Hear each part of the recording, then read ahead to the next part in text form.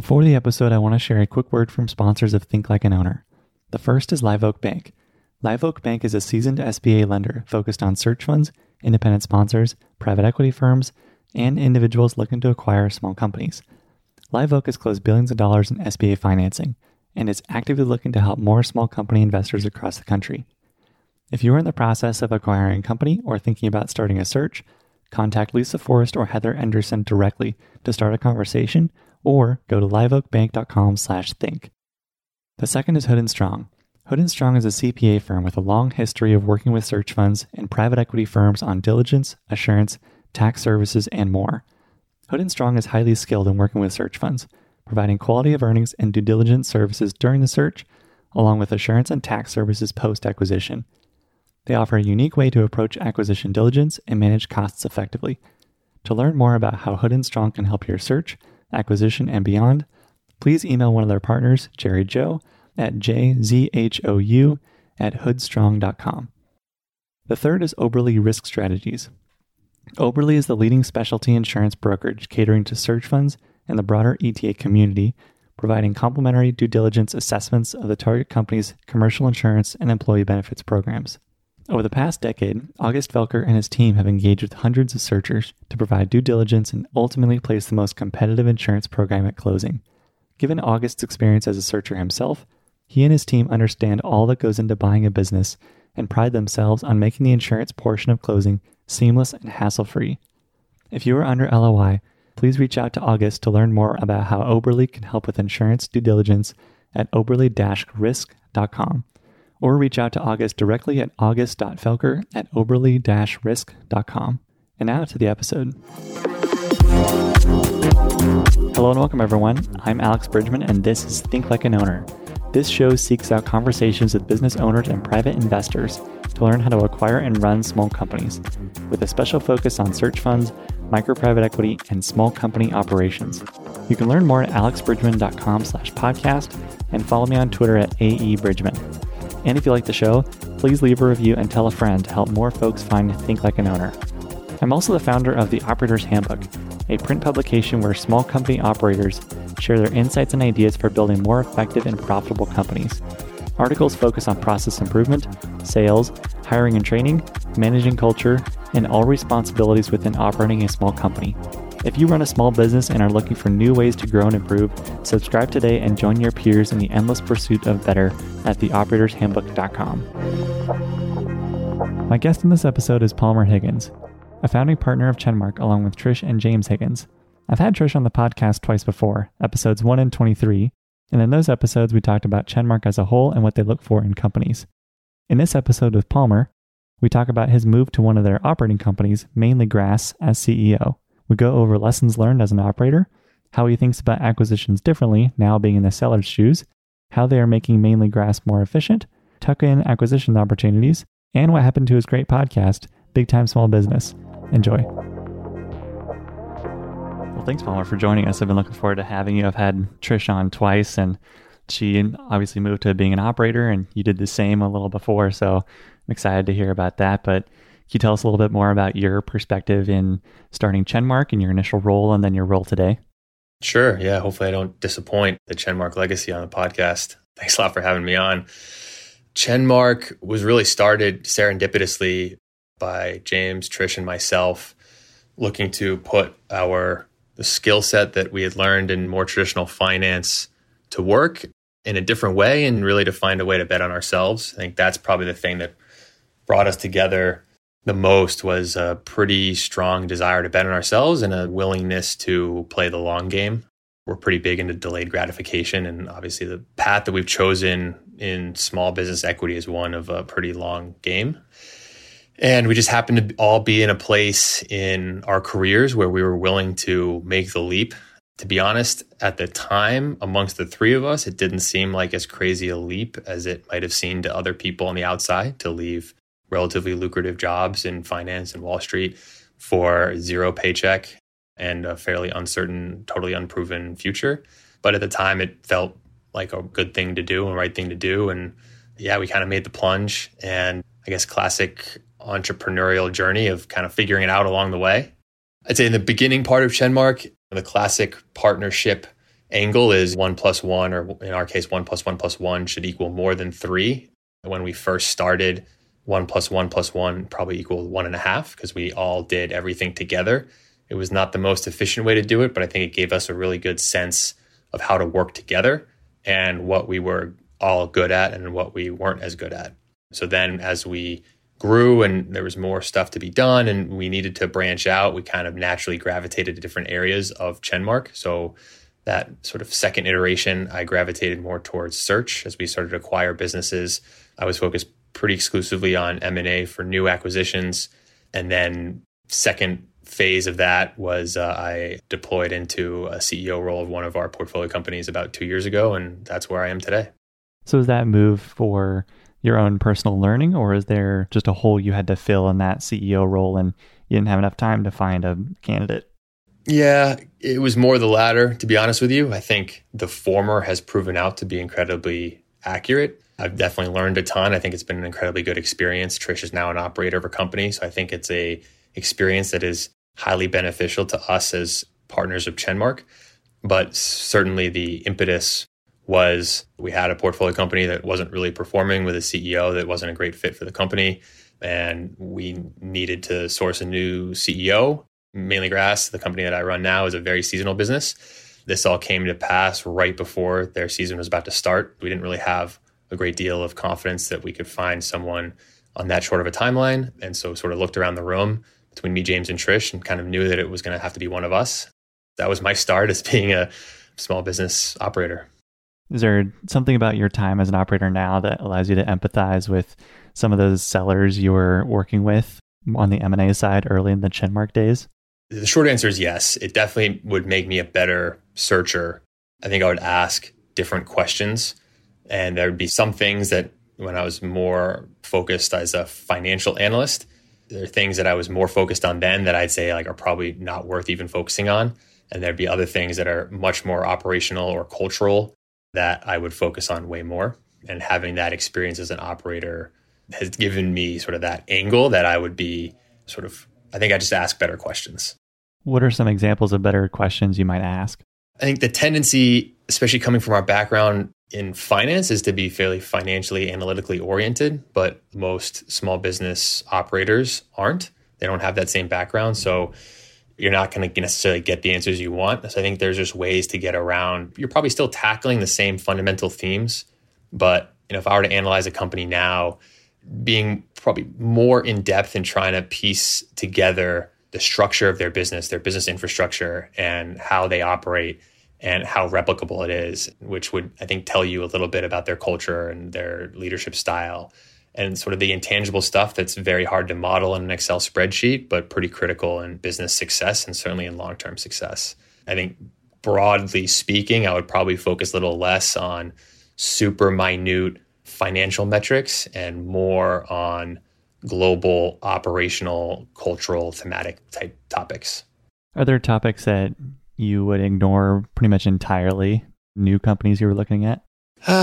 Black and white, those questions are tough to answer. I'd say I'd be hesitant to say there's things I'd wholesale ignore. I think one thing that I'm probably more comfortable with than the traditional searcher mindset is customer concentration. That seems to be something that everyone really clues in on. And certainly if you have a 75% customer, I'd be clued in on that too. But it's fairly common to see a 10, 12, 15% customer. And I think people get really freaked out about a 15% customer. And the reality is, if you're delivering your core product or service to that customer well, and they've been around for a long time, then they should continue to be around for a long time. So unless you expect to come in and do worse at delivering that core product or service, I wouldn't be as worried as a 10 or 15% customer as I think a lot of the standard financial analysis say, oh, that's a huge red flag. And you said that primarily the owners you talked with didn't have the same financial acumen that you had being a financial analyst. What skills did they have that you're now starting to build yourself? Well, so I'd caveat that, say, I think they have a sense of it. They just don't have the terminology that we'd use. I think a good example of that, one thing we talk about a lot is working capital management. We focus very intently on free cash flow. And one big component of that doesn't really get focused on a ton is working capital management. Every business owner is very clued in on when and how they pay their bills and when and how they get paid by customers. but they're not necessarily clued into talking about days sales outstanding and days payable and cash conversion cycle. Right? It's a part of the jargon. So that's what I mean by I wouldn't be really harping on like inventory turnover. If it was a manufacturing company, I'd just be asking questions about how do you think about inventory? How do you work through it? What happens if you have really old stuff in inventory? I'd try and use less and less financial lingo and get more and more at sort of how do you structure your company and why? How do you pay your vendors? Why do you pay them that way? Or why do you pay some vendors this way and others that way? And that sort of tells you more about how the company's set up than, well, this is what the cash conversion cycle is, and I'm going to model it at this going forward. Can you talk about the deal process with Mainly Grass and how you found them, how you got to know the owners, and how that process went for Chenmark? Found it through a broker, the same broker that we had done a previous deal with. And so he came to us. It was a landscaping deal we'd done previously. So he came to us with Mainly Grass, which is a lawn care company serving predominantly residential customers, also in Maine. So we thought we might be a good fit. And so got to know the business through him. It met a lot of the business dynamics that we like to see in a business. The owner, I'd say, was a classic situation that most people would find in the small business world. It was owner, operator, founder who was running the company and looking to retire and enjoy the value and the success that he had built for himself in this company. So it was clear up front that he was selling because he wanted out of the business entirely. And for him specifically, he wanted out of the business as soon as possible.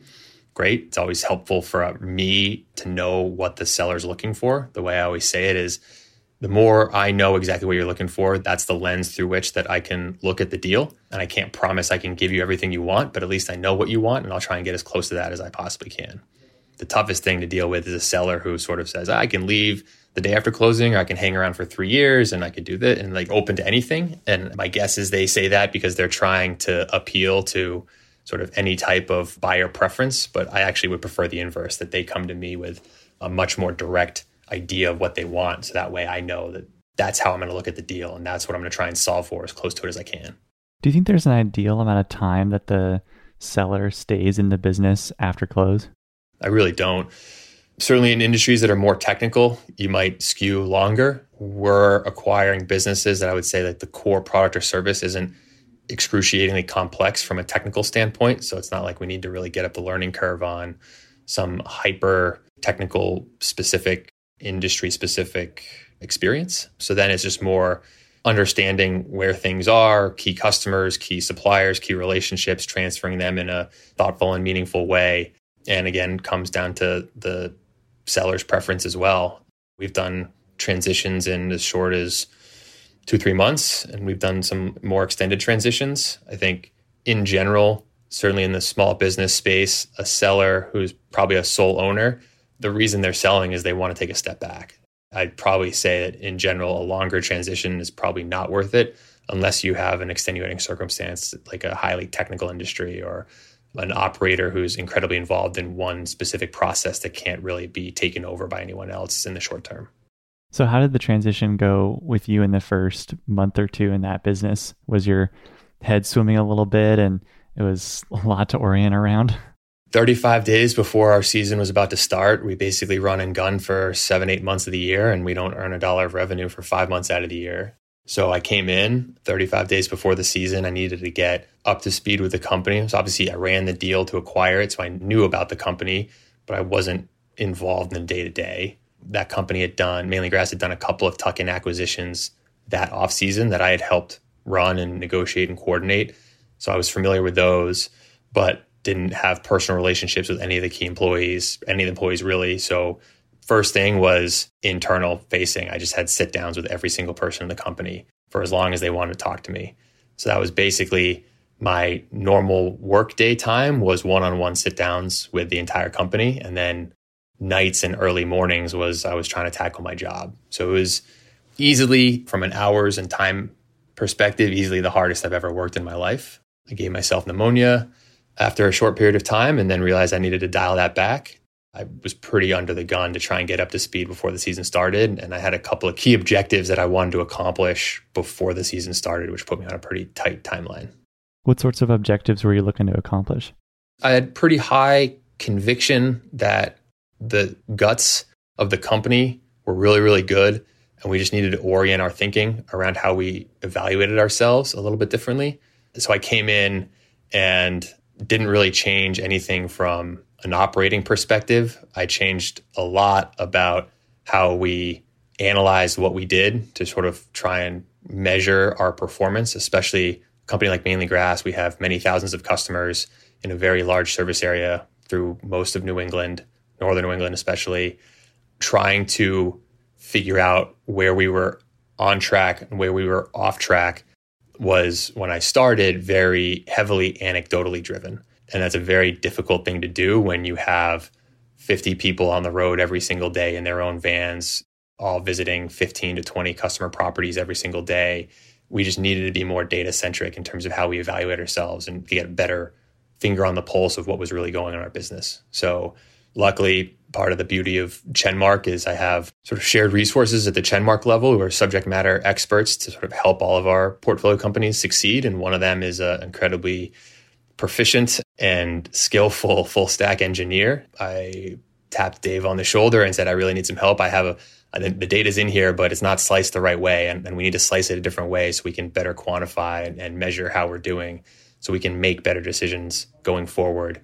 And he ran just as fast as I was running to try and get this basically custom business analytics engine stood up before the season started. And he did. And it's one of the things that's been hugely beneficial to us as a company.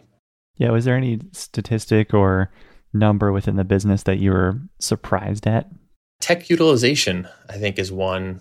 We've developed a number of KPIs that I think are a little bit different, and would take a little bit of time to explain. But tech utilization is one, very simple. Our technicians are those that are out in the field doing the work. What's the percentage of time that they're actually on a property doing a job versus not? We didn't actually know what that number was when I started. That's a very common theme that we see in small businesses. There's almost no end to the number of interesting questions you could ask that would be worthwhile to evaluate. Problem is that you don't even have the data to analyze that question. So the first step is you got to go get that data and get in a way that's not so prohibitively expensive to gather that it makes the analysis worthwhile. So when we first started, we didn't know. After the first year, we had enough data to know that tech utilization was 42%, which was crazy because we actually had a great year that year. So it was crazy to think that we were performing pretty well financially and operationally, yet only 42% of our technicians' time was spent on a property. And it just goes to show how important route density is to a business like Mainly Grass. It was an aha moment when you sort of asked them, what do you think this number is going to be? And everyone was wildly over 66, 70%, maybe 65%. It's like it's 42%. Technicians are on properties less than half of the time. And that was just whoa. That's one metric. It doesn't move very frequently. So gains in that are very slow, but they're very meaningful.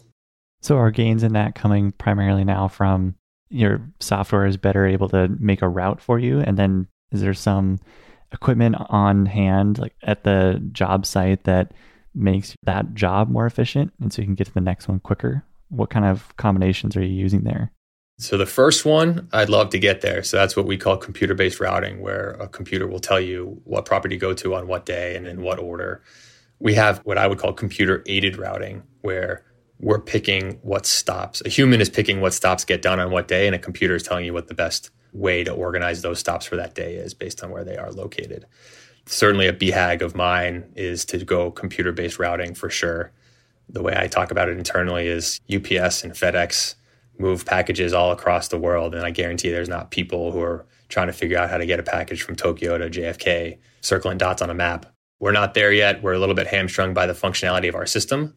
Dave, our guru, our tech guru, he knows how to do it. He knows the algorithms that we would package up, and we know what the constraints would be. And so we kind of know how we could do it, and we have the capability, but we're hamstrung on our software's functionality to then be able to process that data and then get it back into our system to push into our technicians' tablets, into our ERP system. So kind of at a standstill there. But other ways to drive that, probably the biggest boost we got this year was we moved to what we call combo routes, where we do a bunch of different types of services at customers' properties, and all of them require different state licensing to do. We're in a fairly regulated industry. For a long time, way before my time, incentivized technicians to get multiple different licenses so they could do multiple different types of services throughout our service territory. But historically, on any one day, they were only one type of tech. So they were either doing lawn care services, or they were either doing veg control services, or they were doing tick and mosquito services. One of the things that I challenged the team to do was outfit the vehicles and get enough equipment and structure our routing so that a technician who had multiple different licenses could leave our shop, and then their first stop might be a turf stop, their second stop might be a tick and mosquito stop, and their third stop might be a veg control stop, as long as they had all the licenses. And that manufactures density where you might not have it otherwise. You might not have houses that are in close proximity, but if you can, instead of driving by a few properties to get to your next turf stop, if you can pit stop along the way to do a different type of service on a property that's closer, that drives density, which drives tech utilization. So in these sit-down meetings with your employees, what were some of the key questions you asked each of them? And then what sorts of things did you hear? I have it in a Google Doc, so I could probably go through. The prompt was really, I'll be here for as long as you want to talk. The only requirement is we have to get through these questions, and I wanted to make sure I asked everybody. In general, it was a little bit about myself, just so they got to know me as a person, and asked them the same, just to get to know them as a person. And then sort of page one was about their role and what they saw as their role, what they liked, what they didn't like, what they felt like they were lacking in terms of resources or support. And then the page two was really more about the company, but same thing. What defines us as a company? What separates us? What makes us good? What are we missing? What are we lacking? From those conversations, it was super helpful to see where we all agreed and where we might have disagreed. The end result of those conversations was a big company-wide presentation that I gave. And basically, these aren't even my words, these are your words. But probably given that we operate across multiple branches, across multiple states, the company doesn't really come together all as a group all that frequently. So to do that and have that sort of shared story of what everyone said in response to these questions, I think helped put us on a path or a trajectory of shared consciousness and just shared awareness. And then that sort of led into some goal setting and some initiatives that we've been working on ever since. And you said that this is a company that doesn't make revenue for 5 months out of the year. It's very seasonal. So how do you maintain a seasonal workforce and culture when you only have them a little over half the year? It's tough. Certainly seasonal businesses, not earning $1 of revenue for 5 months is not awesome. But I think there's two ways to look at it. So obviously, the not awesome way to look at it is we don't earn revenue for 5 months out of the year. So it's sort of every year you have a drought period that you have to sustain financially and operationally. I choose to look at it as a positive that, look, we have something that most businesses don't have, which is this gigantic pause button that happens every single year that allows us to take a deep breath, recharge the batteries, and then spend some really concerted time doing deep thinking and deep work on how to make ourselves better next year. We can either use it or we can let it pass us by. So I certainly want the team to sort of recharge. I also want the team to feel a sense of purpose, ownership, urgency, and sort of expectation that we have to make the most of this. Otherwise, it will just be 5 months of not making revenue.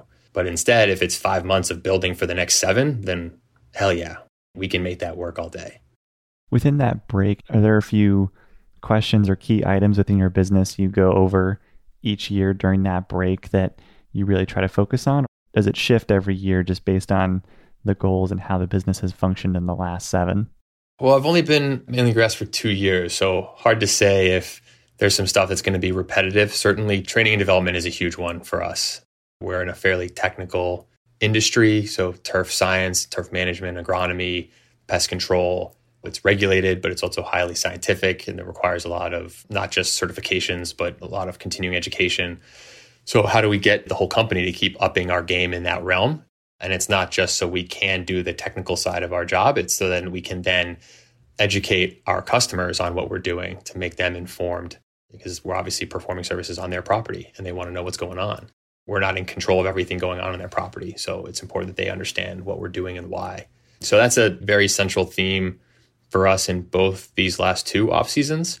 But there's stuff that's unique to every single year. And we spend certainly the back half of the season, myself and my senior leadership team especially, sort of putting together a list of our off-season goals. And then we try and go through a prioritization process where we're triaging what are the most important things to do this off-season, because obviously you can't get everything done. It's sort of a giant triage to try and focus on what's going to have the most impact for us this next season or for the seasons to come. You also talked about having tuck-in acquisitions in this company. So what kind of characteristics did you look for there in those smaller companies? A lot of our businesses have done tuck-in acquisitions in the lawn care space. I'd say it's a little bit more attractive because lawn fertilization and pest control, the scope of services is fairly, I'll call it, more systematized. So while we might go about it with different products or slightly different service offering, for the most part, the programs or services in another company are more transferable than, let's say, like a landscaping business where the scope of work might be totally different. The pricing structure might be totally different. That just makes an integration between two companies a little bit more complex. So I think tuck-in acquisitions can certainly add value, whether it's growth into new geographic markets or it's just to sort of supplement density in a market you already serve. The trick, as is the case in my view with all tuck-in acquisitions, is everything looks great in an Excel spreadsheet, especially when you start building in synergies. Execution is what really matters. And if you're trying to combine cultures, trying to integrate best practices, there's a hefty amount of execution that goes on that's really hard to model. So being fairly transparent and aware of what that entails is important. So how do you structure these deals with some of that in mind, where you want to give yourself a little bit of cushion such that there's things that off the spreadsheet are going to be perhaps different and maybe even wildly different than what you think? So how do you kind of build that into your deal process?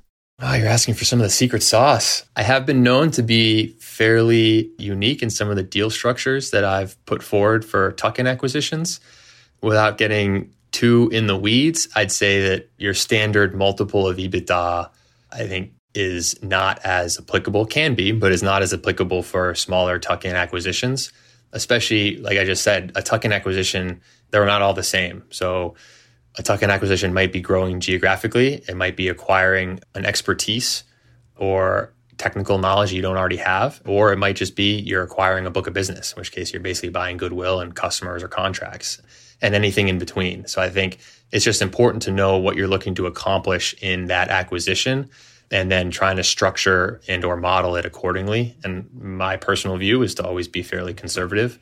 If you're banking on high synergies, high pro forma growth, or awesome contribution margins, the execution risk just ratchets up to a huge degree. And certainly, I don't know if I've gotten enough reps to have really high degree of confidence that I can take a tuck-in acquisition and really perform at that sort of top 10% level and for sure know that I can turn an acquisition's 50% gross margins into my 62% gross margins in year one. The devil's in the details. So what's the most challenging part with perhaps just gross margins there? So if a company has, higher or lower, what's usually the contributing factor to that? Is it the way they pay their labor versus the way you pay labor, or equipment cost and quality? What are those key differences there?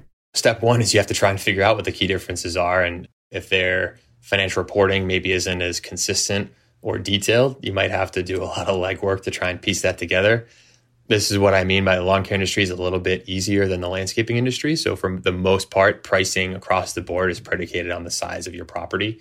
If you're doing a lawn fertilization application, it's pretty much directionally based on how big your lawn is. So try and understand. So if their pricing is off, it could be that they just have lower prices than you, but it also could be that they're measuring it and they haven't measured it correctly. Maybe they measured it too quickly and they didn't, or the turf area has expanded over time, or they just didn't measure it appropriately at the right time. So you got to have to kind of go down and figure out, is it a measurement issue? Is it a price issue? The labor stuff and the product, that's easier to compare. You kind of just go head to head. What products do you use here? What's your price for those products? You know what you're going to use in terms of materials. What's your price for materials? And same thing on the labor side. It is doable, might not be obvious if you were just looking at a P&L though. And do you look for companies that have the same lawn care and with a pest control element as well? Or do you sometimes go for just one or the other? I'd say either, all the above. So I've looked at lawn-only companies. I've looked at tick and mosquito-only companies. I've looked at both. I've looked at some companies that do plant healthcare, which is something that we don't do anymore. We used to when I started. That was another one of the changes I made. We weren't that great in plant healthcare. It wasn't a very big division for us. There were some idiosyncrasies about that business line that we were at sort of a crossroad where either we needed to invest heavily into it to make it more of a legitimate business line for us, or we needed to get out. And so we got out. So I definitely see a lot of acquisitions that also do plant healthcare, which poses a little bit of a problem because it's unlikely that a tuck-in acquisition that does a portion of their business as plant healthcare is unlikely to bring us back into plant healthcare. Gotcha. And on the pest control side, is this pest control that is only confined to outdoors and lawn, or would you ever expand into pest control that could be inside the home as well? Some of my teammates must have emailed you ahead of time asking you to ask me that question. I get that internally all the time of let's get into pest control. It's so tangentially related to what we do. Crossing the threshold and going inside the home is a pretty big decision to make, but a lot of pest control companies are what is considered perimeter pest control. Very rarely actually enter the home. A lot of pest control is actually making sure pests don't enter the home. So it's more defensive than it is curative. But it's a conversation I have all the time internally. But for now, I want to get really good at doing what we do now before I start thinking about new lines of business. What makes you most nervous about going inside customers' homes? Liability, number one, just the insurance requirements. It's the first thing everyone asks, like, do you go inside the home? Why? I was like, well, because your insurance is going to skyrocket if you do. It's also, I think, more operationally, once you go inside the home, you need a homeowner to be around. So from a scheduling perspective, that's just very different than what we do now, where we're not scheduling specific times. Hey, we're going to be there at 3:30 or we're going to be there at 2:15. We will give customers a heads up that we will be out there today.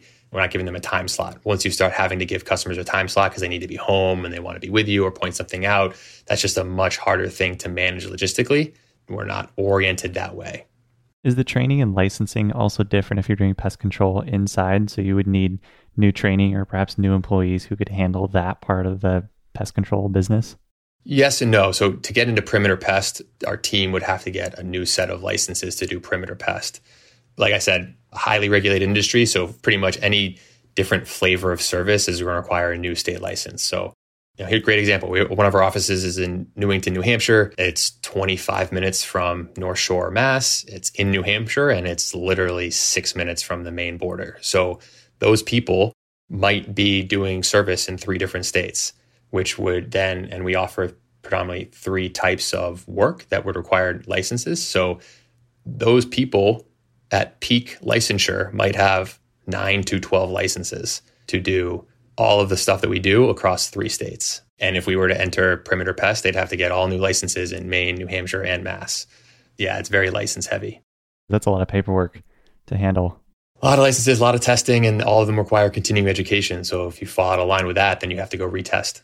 So you think that's the biggest hurdle, or is there something else that's maybe holding you back a little bit from taking that leap? Perimeter pest? Yeah, perimeter pest inside the home. You did talk about, of course, wanting to get better at your existing business first, but assuming that's fixed, is the licensing the biggest hurdle in that training, or is there something else you have in mind? No, I think we're actually getting pretty good at training and licensing and onboarding. So I'm not super concerned. I guarantee if I called up the team after this, said, you know what, Alex convinced me we're getting into perimeter pest and we're doing it in 2021, a lot of people would be stoked. Let's go. And I'd have people licensed within a couple months for sure. So if you're saying that we were excellent at what we do now, so that's not the limiting factor, what's going to be the hardest part of perimeter pest?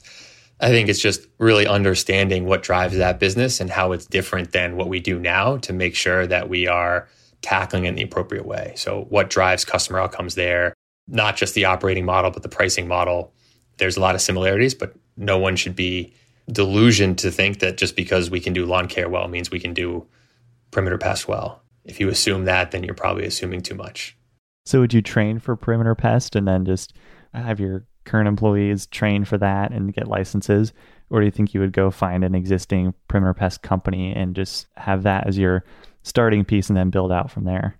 Probably the former, but more so just macro-wise, thematically, perimeter pest control companies are selling for exorbitant multiples. There's huge consolidation going on in that space. There's 4 big strategics in the industry, and they're all super acquisitive. That has pushed pricing for pest control companies to multiples that are obscene to me and financially unviable for our model. So you're seeing pest control companies, even $3 million revenue, $5 million revenue pest control companies being sold for 3 times revenue. It is not a market that I can financially justify an acquisition, even though I would love to acquire that competency and bring that in-house. And sort of, I think that would be awesome. But given the current market environment, I don't think that is a legitimate option.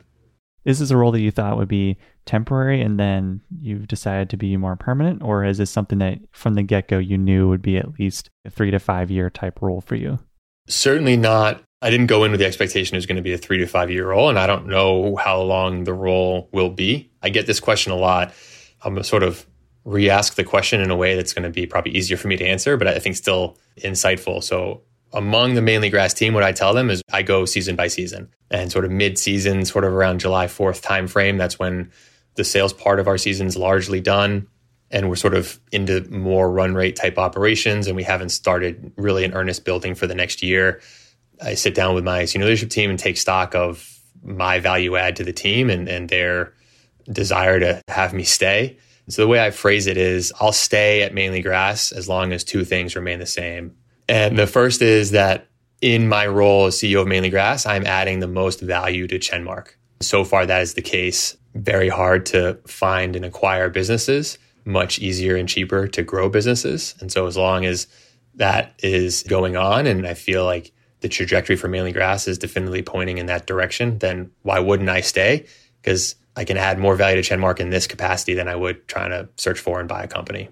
And then the other piece is, am I blocking someone from progressing in their careers to step into a CEO role so they can add the most value to ChenMark? Part of my job is to build a bench and build depth and try and grow CEOs, if not for Mainly Grass, for other ChenMark companies. What I definitely don't want to do is sort of sit in the seat and ossify and block someone else from progressing and trying to add value in their own right. I'm in the fortunate position of being able to flex in and out of ChenMark and portfolio companies as a partner. My focus is how do I do that by contributing the most to the team that I possibly can. Another way people ask me that is, are you going to be at Mainly Grass in 10 years? And to that I answer, well, if I am, something's gone really, really well. I like that. That's a better phrasing. I want to switch gears just briefly to your podcast. I know a lot of people really enjoyed it. I personally enjoyed it as well. Oh, thanks. Is it something that you want to pick up in the future at some point, or is it going to be kind of put off to the side for a little bit? If I can find a way to reduce the time commitment, I would gladly bring it back. I was told that podcasting was very easy when I started it, and it was super quick. And then I realized pretty soon into it that it is a labor of love. Maybe I didn't do it right, or maybe I was sort of too anal about trying to make every last detail as perfect as it could be. But it was taking me like 8 to 12 hours per episode as a side part of my job at the time. It was a huge component of it. And then when I transitioned into the CEO of Mainly Grass and I was running and gunning there, I really had no time to keep it going. And just to block off, call it 10 hours every 2 weeks, that's a significant portion of time.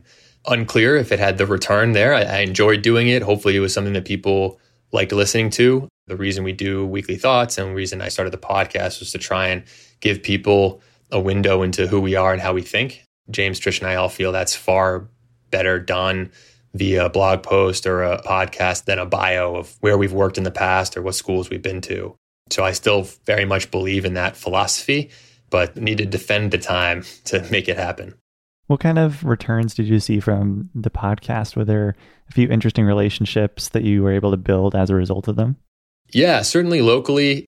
One of the things that I required in the podcasts that I did was to do them all in person. So getting to meet business owners in Maine, I think has helped promote the ChenMark name just from an awareness perspective. And hopefully we can try and build the reputation in Maine or greater northern New England and hopefully beyond there over time so that when business owners think of maybe transitioning out of their business, they think of ChenMark. And that's the ultimate dream, is that a little bit like the Berkshire Hathaway people call Warren. If we could be in a position where small businesses call ChenMark, that's the dream. I think that's decades away from being the case, but any step we can make in that direction, I think is a positive one. Well, I think you're overestimating your time frame there, but hopefully that happens quite a bit sooner. We're long-term oriented, so it's easier to talk about things in decades. Yeah, you're happy to wait, I should say. I want to get into some closing questions so we can let you go back to your work here. What class would you teach in college if you could teach about any subject you wanted to? Yeah, I knew these were coming, so I actually spent some time thinking about this. So hopefully, maybe I shouldn't have admitted that. So if my answers are terrible, then people might think that they were just off the cuff. So I had kind of two answers, somewhat related. The first one would be first principles thinking, stolen directly from Elon Musk. I'd caveat both of these to say, I'm no expert. I just have found them useful. And so I would actually like to take this course too. I don't know if I'd be the one teaching it. First principles thinking, I think where I've had the most breakthrough was to really boil down pain points, issues, bottlenecks into their root causes and sort of building up from there. And then to think second or third order effects so that you're not running into something like, oh, shoot, I didn't think about that. I think what it requires is a little bit of space, a little bit of thoughtfulness, a little bit of time to sort of properly think through things. You can come out at a decision that's much better. And what that ties into is actually something I learned from my first boss at JP Morgan. So shout out to Dave. He was one of the most productive people I've ever seen in my life. And he always talked to me about return on time invested, ROTI, ROTI. He'd tell me, the most scarce resource is time. And so you have to be super efficient. And so how that manifested for him was we were on the buy side doing equity research. And so we'd always get sell side people looking to take us out to dinner or lunches. And he's like, look, the ROTI on a 2-hour lunch is just not there. 30-minute breakfast, way better. So he always did breakfast meetings. He never did lunch meetings. And so that concept of return on time invested has really stuck with me. And I think about it all the time of trying to think about how do I allocate my time so it's being maximally spent. So with that ROTI, what other little things did he do that kind of surprised you or wow, that's impressive? I've never seen anyone do that before. He was really good at blocking off his time and being really task driven and not getting distracted. He'd always come into the office early. I tried to beat him in the office because that was, it's your job as a junior analyst, but it would be me and him and no one else on the floor. And that was his sort of quiet time to do deep work. He wouldn't run the risk of someone walking to his office. And that would almost always result in sort of a litany of things for me to follow up on as his day sort of got going and got more and more monopolized by meetings. So sort of chunking time, trying to block off deep work, he was really good at. I'm significantly less good at. I definitely get distracted. I have my email up 24/7. Keep telling myself one of these days I'm not going to do that, but I still do it. But the concept is still there. And it's something I think about, not just in a work setting, but personally, return on time invested. Time is a very scarce resource. I would probably add trust as the other scarcest resource. And so I was just thinking about sort of super nerdy, but capital allocation, time allocation is equally as important. That point about being distracted, do you think that's mostly his personality, that he's just really easily and naturally driven to avoid distractions? Or is that something that he learned and others can learn as well? I think you can definitely learn it. I think it's about prioritization. One thing I was also very surprised isn't the right word, but I admired is, he had a wife and he had kids and he lived out in the suburbs, and going to see his family before his kids went to sleep was incredibly important. And when you work in Wall Street in New York, the culture is very much like a grind culture. And certainly when I was in my 20s, that was me. I didn't have a wife and kids to try and make it back to, but he was in the office early and he always caught the 6:20 train or the 6:23 train, whatever it was, no matter what. But he was still highly productive. The guy just cranked through work. He didn't waste time. He never read puff articles to sort of fill time. He was just really driven. And the payoff was that he was always home to see his wife and kids and be there for dinner. It stuck with me. ROTI is something I type in emails to the team all the time. I like that. I wonder if having the family to go back to, knowing that that's time he wanted to spend just with them, he couldn't be focused on work. I wonder if that drove him to be super, super focused during the time he did have available for work. I forget what it's called, but work expands to fill the time it's allotted to, right? So there's a bit of, you put yourself on deadlines and you hold yourself accountable. You'd be surprised what you can get done. I see that in myself. I might end the week feeling like I'm totally buried. The string of the days where more stuff gets on your to-do list than comes off of it, and then you just feel totally behind the eight ball. I try not to enter Monday feeling like I'm already behind. So I tend to take Saturdays off now, and I would tend to work Sundays for a period of time, sometimes a very short amount of time, sometimes almost a full day. But really, it's just set myself up for a good week so I don't feel behind. And I can absolutely crank through work on a Sunday. No one's bothering me. No emails are coming in. I'm not getting distracted, and I'm very on mission and on task. And I'll come in thinking I'm going to be in the office for 5 hours. I got tons to do. And 2.5 hours later, I'm walking out the office, having done everything with quality. At least I feel like it's with quality. and thinking like, holy shit, I need to bottle this because I'm super productive today. Yeah, I think you got to hold yourself accountable to some degree. I like it. What's a belief you used to hold strongly that you've changed your mind on? I'll say this is a ChenMark belief. When we started the thesis of ChenMark, the idea was always to build a portfolio of operating companies and operate them for optimization of long-term free cash flow generation with the purpose of pooling that free cash flow to acquire additional small businesses. And when we sort of came up with that, we had this expectation that macroeconomics taught us that if small businesses had been around for 20, 30, 40, 50, 60 years, and they were still small by our definition, then some market force was keeping them small. There probably wasn't going to be a ton of reinvestment opportunities in those small businesses, but that was fine. If you bought them appropriately, you structured those deals appropriately, you didn't need them to have huge reinvestment opportunities as long as your reinvestment opportunity was a new business. And then very quickly, once we got into it, we realized that all these businesses have reinvestment opportunities, some more than others, but they all have reinvestment opportunities. And if you can build the foundation of a company, you can invest in its infrastructure so it has the systems and processes to scale, it can grow. And we're not talking tech type, VC type growth rates. We're just talking steady 10, 15% growth rates that should be easily attainable. So that's something that we've totally pivoted on, that there are plenty of reinvestment opportunities. And I think it's important for our portfolio companies to pursue those opportunities, because another thing that I've developed is a company needs to grow at least to provide its best employees opportunities to progress in their careers. Otherwise, you're going to get a brain drain. I care actually less about revenue going up and more about, are we growing as an organization? That doesn't necessarily mean revenue has to go up. I think over time, kind of has to, but not in any one given year. But that doesn't mean that a company can't grow and develop and progress. That's a good point too. If you're a high-performing employee, you want to be in places that grow. So it sounds like if you can get your company to grow, it becomes an attractor to more high-powered employees so growth begets growth after a while, perhaps. That's where I caution this sort of growth. People assume growth means revenue going up, and certainly that is a manifestation of growth. And I think that is important, but it's not the only thing.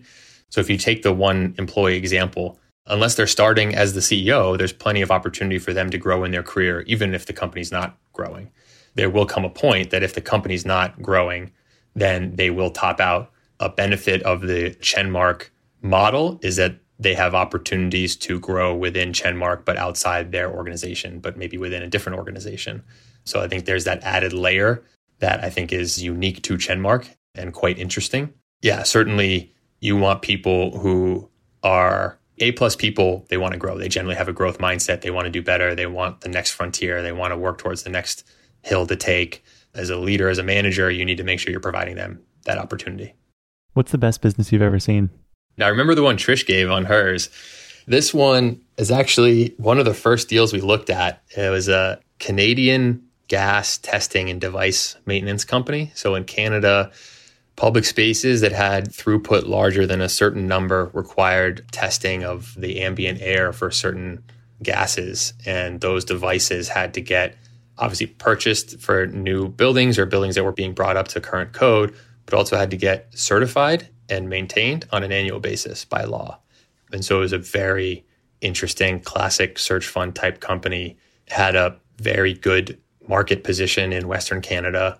Unclear exactly how much it could grow because the laws were provincial. They were there in other provinces, but changed in other provinces. Every year they had to get recertified every other year, but they were all there.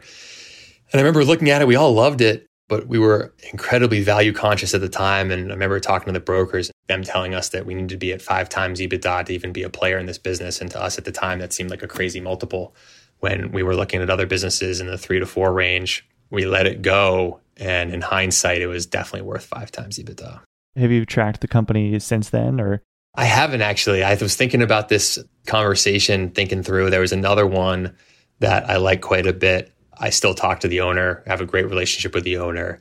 That I thought about talking about. This one sort of came up as a very unique type business, and one where the reason for us not pursuing it was just sort of a concern over valuation, and in hindsight was probably totally worth it. So I thought it was a better fit for this question. So have you shifted that value mindset just a little bit, where you're not just looking at price anymore? There's obviously you're looking at price and quality every time, but are you emphasizing quality more today based on those lessons? I think we have a better handle on what quality is. 5 years ago when we just started, I think you would have told us that we would have definitely told you like it's priced relative to the durability and the quality of the business. I just think we're better at analyzing and really determining the quality of the business for us. Quality is subjective. It might be a very quality business for a different buyer than for us. So I think going all the way back to the topic of me being an operator and having sort of a different lens to look at acquisitions, I actually would say in a lot of cases, I'd be even more value oriented. I'd have a more acute sense of what it would take to build the type of infrastructure that we'd want to see in a company. But on the flip side, I think I would be more aggressive once I'd spotted something truly quality and unique for a small business. I hope I would be more aggressive in willingness to pay a higher multiple for a business like that. I like it. Thanks, Palmer, for coming on. This has been awesome. It's been fun to chat with your family about ChenMark over the years, and I'm so excited to finally get you on to hear about your time as an operator. So thanks for sharing your time. This was great. Absolutely. Thanks for having me. Thank you for listening. I hope you enjoyed today's episode. If you enjoyed the show, please consider leaving us a review and telling a friend to help more folks find Think Like an Owner. I also want to thank our show's sponsors, Live Oak Bank, Hood & Strong, and Oberle for their support. For full episode transcripts and more information, please visit our website at alexbridgman.com/podcast. And if you want to learn more about the Operator's Handbook, please visit us at theoperatorshandbook.com and join your peers in the endless pursuit of better.